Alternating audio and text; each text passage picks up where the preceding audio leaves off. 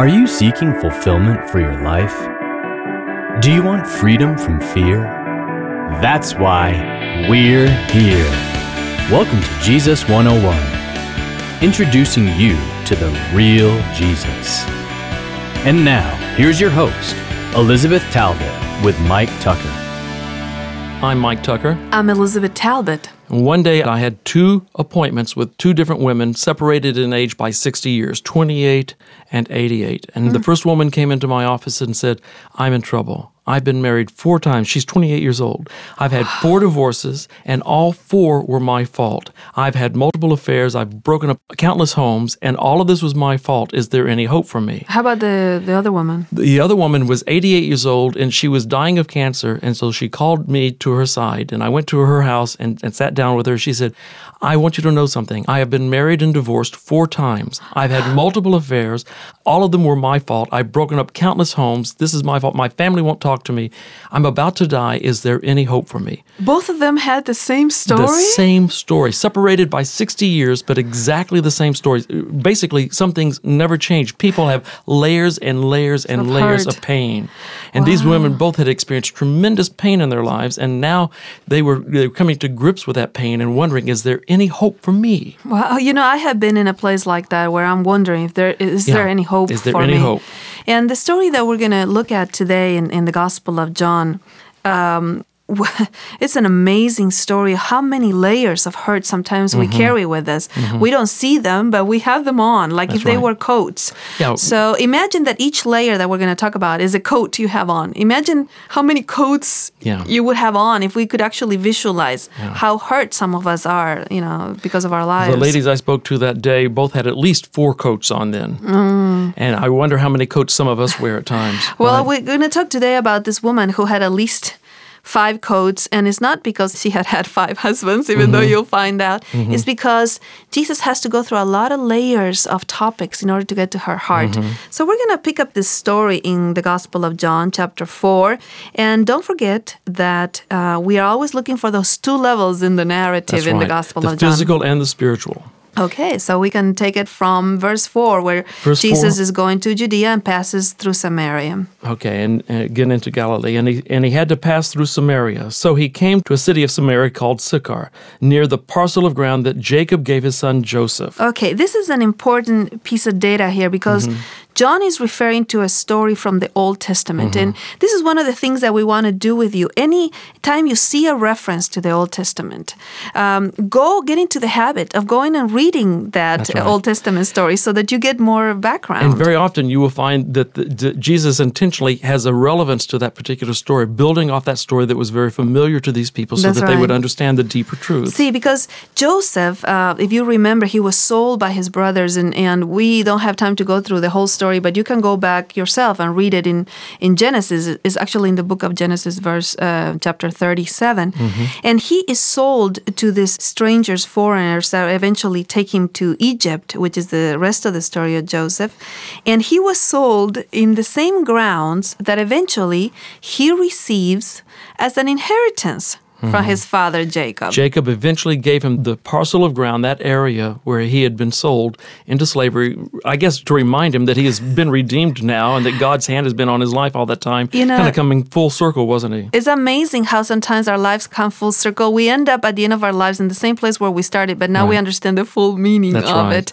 And this well was actually in this parcel of ground that you can see actually in chapter 48 of Genesis, how Jacob gives this to Joseph. And so John sets the context for us to understand where we are in the geography. In verse 6 it says, And Jacob's well was there. Jesus, therefore, being wearied from his journey, was sitting thus by the well. It was about the 6th hour, which means it's about noon. Yes, because the way the Romans counted time, they started with the first hour, 6 a.m. starts counting. So 6 hours, actually noon is 12. 6 plus 6, 12, right? Now, verse 7 tells us that someone came came to the well. And of course, usually the women would go to the well early in the morning, but this woman was coming during the heat of the day.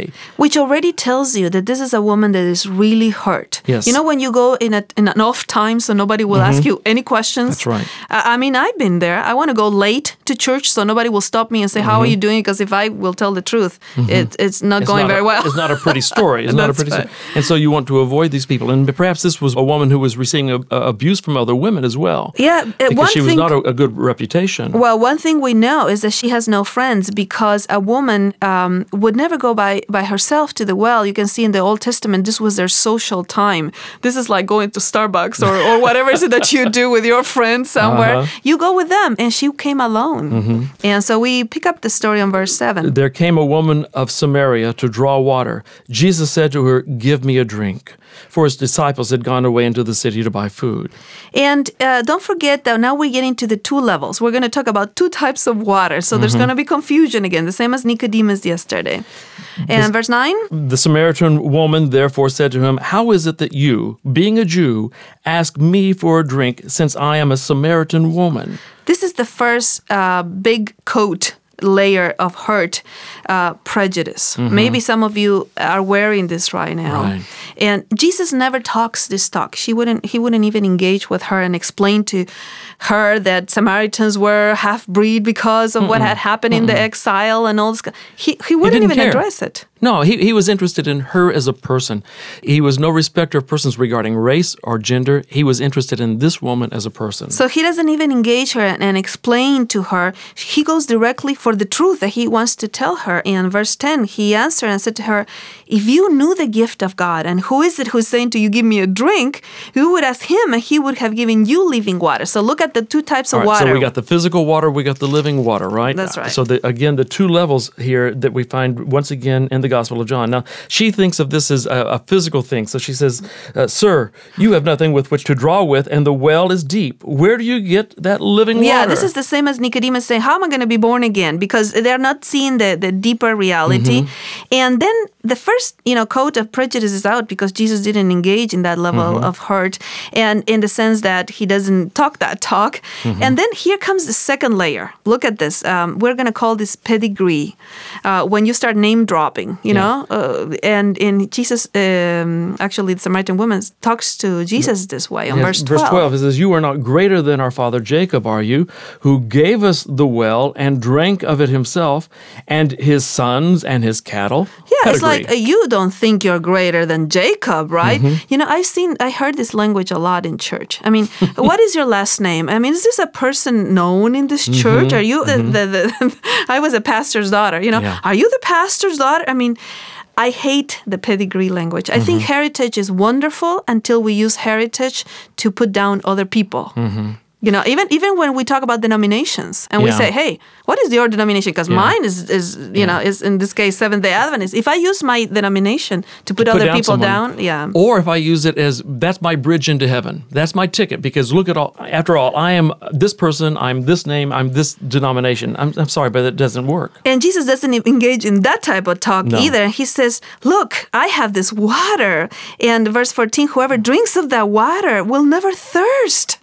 And the woman says, "Okay, fine, give me that water so I don't have to come to the well anymore." I don't want to come out here to the well anymore. That's right. I come here during the heat of the day to avoid the other women. Let's end this. And Jesus thinks it's time to get a little deeper. And so the third one is going to go now. He says, "Okay, call your husband and come here." And she said, I have no husband. And Jesus said to her, "You have said well, I have no husband, for you have had 5 husbands, and the one whom you now have is not your husband. This you have said truly." Oh, this is our third level of hurt. How many times have you used superficial truth? Right. You go to church and everybody says, "How are you doing?" "Oh, I'm doing fine."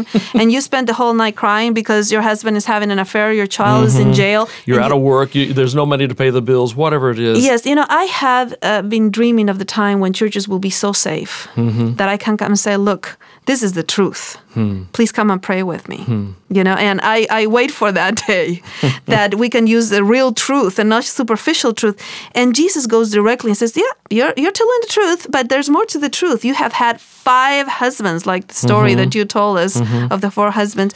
And this woman has been looking for something, and she hasn't found it. Yeah, she has layers of hurt, and Jesus is really alluding to that. And then, so now she tries to change the subject. Our fathers worshipped in this mountain, and you people say that in Jerusalem is the place where men ought to worship. This is the layer that we call religiosity. When the gospel is getting too close to our hearts, we're talking about mountains. Yeah, that's what we start to talk about doctrine, about this little argument over here, that one over there. Yeah, instead of talking about, styles of music or this, let's talk about my heart and Jesus Christ. But, if we talk about mountains, we're safe. It's far from us. That's right. And Jesus starts telling her that the Father is the Father of those that worship in spirit and truth, in verse 23.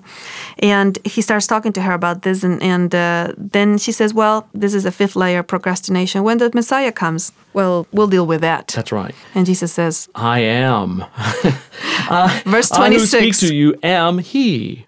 I who speak to you am He. So he's saying, don't wait any longer. That's me. It's time to quit procrastinating. And this is the Messiah has come. This is the moment in verse 28 where the woman leaves the water pot and goes tells everybody, this man knows me, and he's still talking to me. This is the way Jesus deals with those that are hurt. He will stay with you until you see who he really is. He doesn't leave you. You may be wearing layers of coats. Your issues may be different than anything we've discussed today.